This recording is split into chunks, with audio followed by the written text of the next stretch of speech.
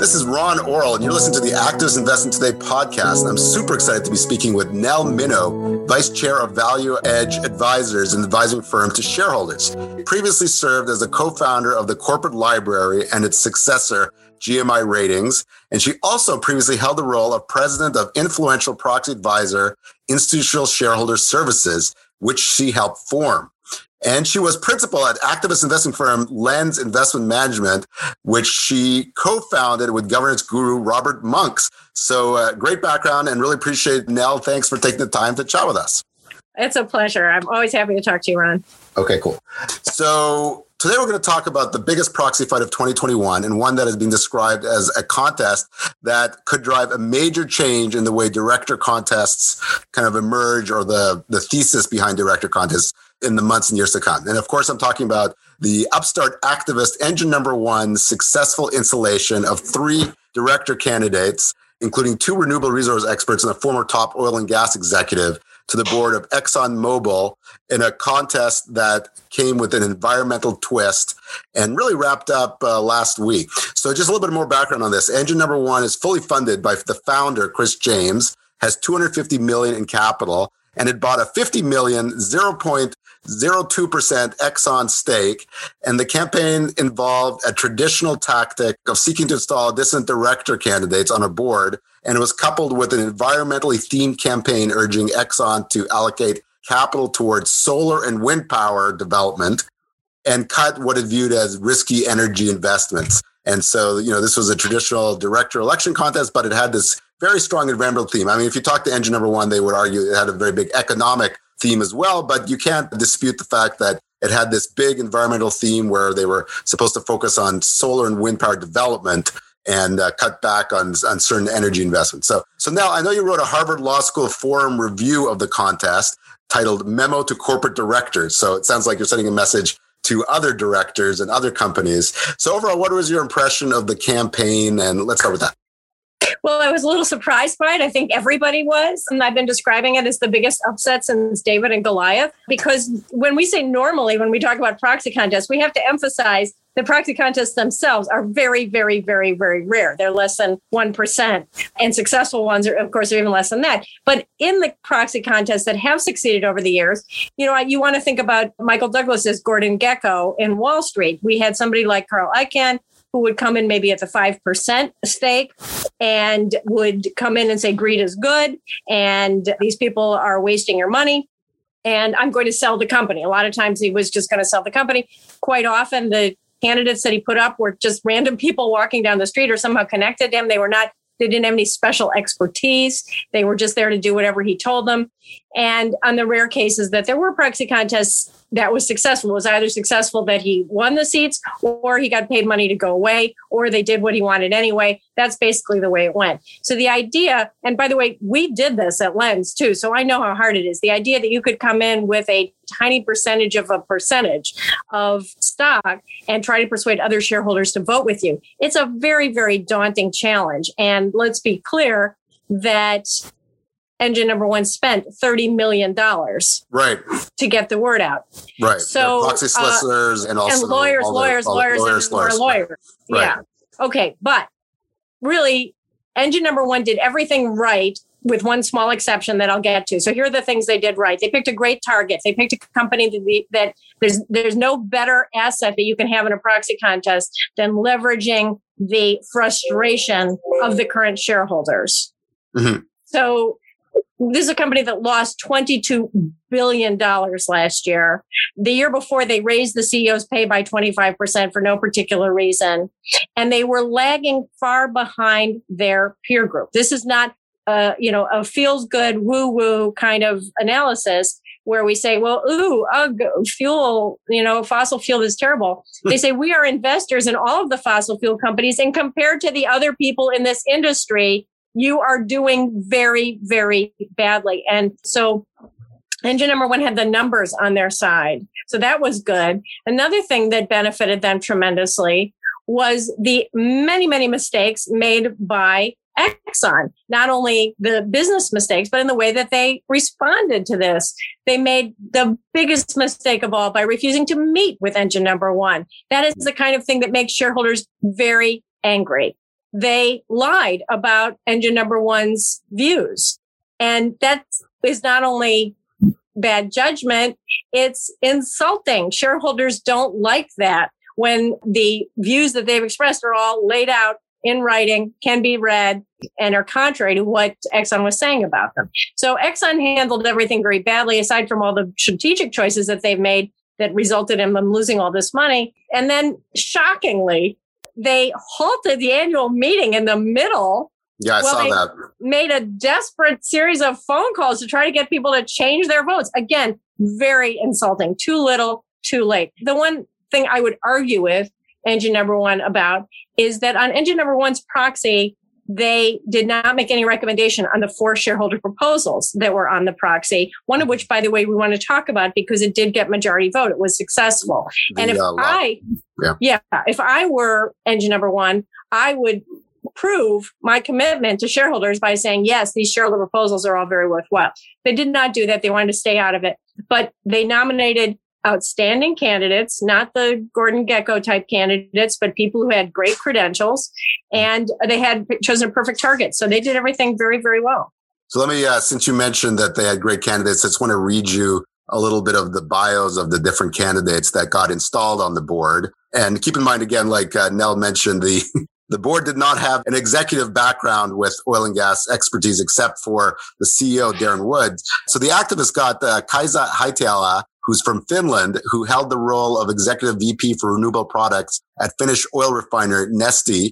And she helped the company transition towards renewables and was viewed by many investors who could be viewed, could credibly help Exxon make this energy transition shift that engine number one had been pushing for, really shift towards renewables like she was considered to have done at Neste. And then they successfully elected Gregory Goff, who was a former chief executive of refining company Andover, which was sold later to Marathon Petroleum. And then most recently, there was an updated 8K last week. And it turns out the activists got this a third of their 4 dissident director candidates. Alexander Karstner, a senior strategist at the Innovation Lab for Alphabet. And he was a former U.S. assistant energy at the U.S. Department of Energy, focused on energy efficiency and renewable energy. So they got these 3 director candidates elected. So I'm curious, Nell, if you can have any thoughts. You know, the company did bring in Jeff Ubben, who's considered this kind of ESG guru. And clearly they brought him in earlier on in the campaign, hoping that would convince enough institutional investors that, you know, they shouldn't back the engine number one candidates. They brought in Jeff Ubben. They actually brought in 2 other people, one of which was viewed not so favorably by the Institutional Shareholder Services, because he came from a state oil company in Malaysia. Then the other one was as a Comcast executive. But anyways, I'm just curious about whether you felt like the Jeff Ubben backfired. I'm curious now, you know, Jeff Ubben will be on the board along with these 3 new directors. And, you know, I don't know if we talked about the company's made a commitment to bring on 2 additional directors, one with a kind of environmental background and one with an energy background. So I don't know. What do you think about the company's moves on installing their own additional directors and how that played out? Well, I think it was too little, too late, like those desperate phone calls during the annual meeting. If it might have been different if they had agreed to meet with the candidates and talk to them, but to reject them out of hand and put on their own people, it just looked very fishy. And I just want to emphasize again that this is a 100% financial decision on the part of these investors. Even if you love fossil fuel, even if you think it's the greatest thing that was ever invented, they're not making any more of it. They're going to run out of it eventually. And so you've got to have some kind of a plan to transition, as the other people in this sector are doing. And with Exxon sort of putting its fingers in its ears and going la, la, la, instead of trying to figure out what they need to do in the future. It's not just for environmental reasons. It's not just for the fact that we've got a different president now who has got a very, very science-based focus on ESG type issues and environmental issues. It's also that there's a massive demographic shift, and the millennials and Gen Z are vastly more committed to looking at climate consequences than their parents. And if you are going to keep up with the people that you are employing, with your investors and with your consumers, you have got to do better than Exxon has done, which is why they lost $22 billion. I can't emphasize that enough in 1 year. That was historic loss. Mm-hmm. Yeah. So when you talk about the investors, the Gen Z investors, always think about kind of the shift we're seeing at the big three index funds, BlackRock, State Street, and Vanguard, which, they controlled, I can't remember what it is exactly, something like 20% of Exxon, or huge percentage of the top shareholders. And they made commitments on climate change, which was interesting. And actually, BlackRock had raised concerns and I think voted again for the separation of chairman and CEO at Exxon the previous year over concerns on climate issues. So anyway, so there clearly were like the things that I could see the engine number one and the team, including Charlie Penner, who came over from a traditional activist, JANA Partners, could pick up on and say, these guys have made these commitments on climate change. It would be perceived as contradictory if they didn't vote for the dissident directors, or at least some of them. BlackRock ended up supporting 3, State Street and Vanguard 2. When they make these commits. So I guess, now maybe you could just kind of walk me through a little bit here. What does it say that these big 3 index funds provided some level of support for the dissidents, even after the company brought on Jeff Ubben, the ESG expert from his Impact of Capital, and these other directors and things like that?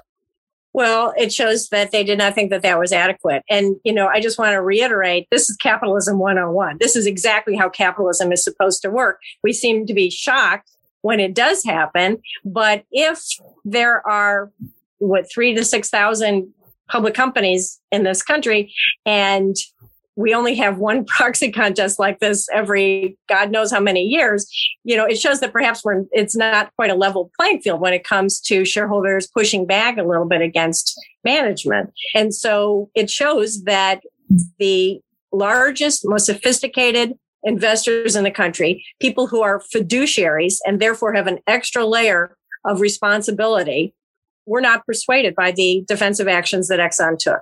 Mm-hmm. You think that they would support a new campaign at another oil and gas company or another ESG focused director contest in the future? Does this suggest that, I guess it's kind of a 2-part question. You think the big index funds will support this and director candidates with a kind of combined energy and environmental theme contest in the future? Do you think we'll, see more of these contests with an environmental theme? And perhaps what somebody suggested to me, he thought maybe we'll see this is the E, maybe the S will step up. Will we see more? So maybe this is a 3-part question. Maybe we'll see more S campaigns where, that push a director contest to push to diversify boards at companies that are lagging their peers and have economic problems, or diversify their employee base. Look, there's a reason that accounting principles are called generally accepted and not certifiably accurate and, and comprehensive. They are pretty good at telling us the value of hard assets and the present value of streams of revenue. They're really not good at answering some of the key questions in the 21st century about corporations. What is the one thing that every company says in their annual report is their biggest asset? Their people. How good is GAAP at valuing the intellectual property and the social connections and the capacity of the asset that goes home every night? Terrible. Mm-hmm. ESG is just an enhancement to GAAP. It is a better predictor than GAAP of investment risk. If there was a single corporation in America that in 2019 had as a part of their agendas for board meetings the possibility of a worldwide pandemic and how they were going to respond to it, I would be very, very, very surprised. But ESG-based analysis will bring those kinds of questions into the boardroom and certainly is of interest to investors. So the answer to your question, your 3-part question, is really just a 1-part answer, which is that ESG is increasingly understood as an essential element of securities analysis because it evaluates risk better than any other metrics that we currently use. And yes, we are definitely going to see more activity like this because success breeds more success. And so you're going to see an emboldening of smaller shareholders, if we can call a $50 million investment a small shareholder, but you're going to see that you don't need to be Gordon Gekko to win a proxy contest anymore. And I will tell you, based on my own experience as an activist investor who never won a proxy contest, we got what we were asking even when we didn't get elected. Mm-hmm. So if for example, we had a proxy contest at Sears because we said you've got a lot of non-core assets and they're not helping each other at all. And they ended up divesting of all of them. So win-win for us. We made money. We didn't have to go to board meetings and that, we lived happily ever after.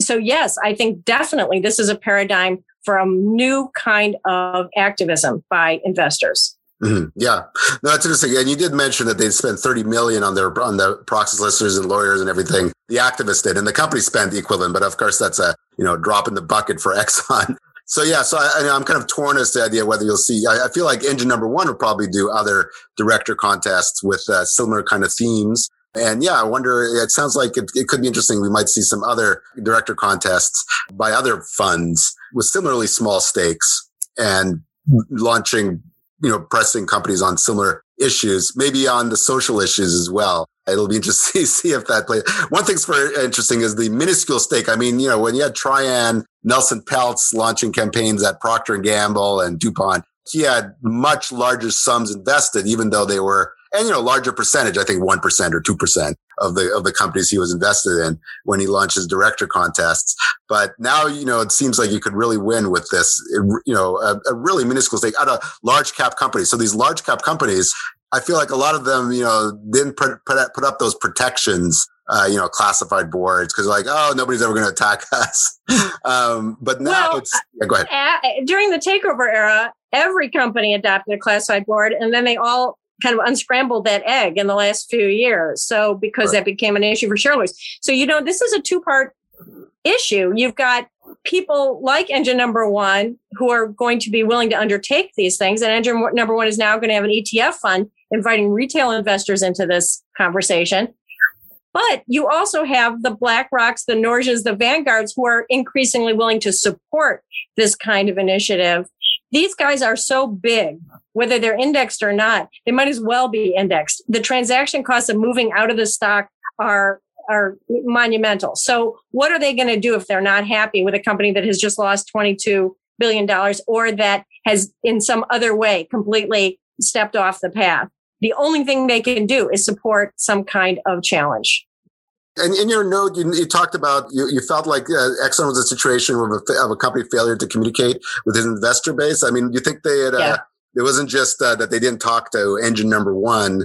You feel like they didn't, you're looking at the results suggest that they didn't really understand how their investor base felt, or maybe they were ignoring it, or I don't know. Do you think that there was a communication problem?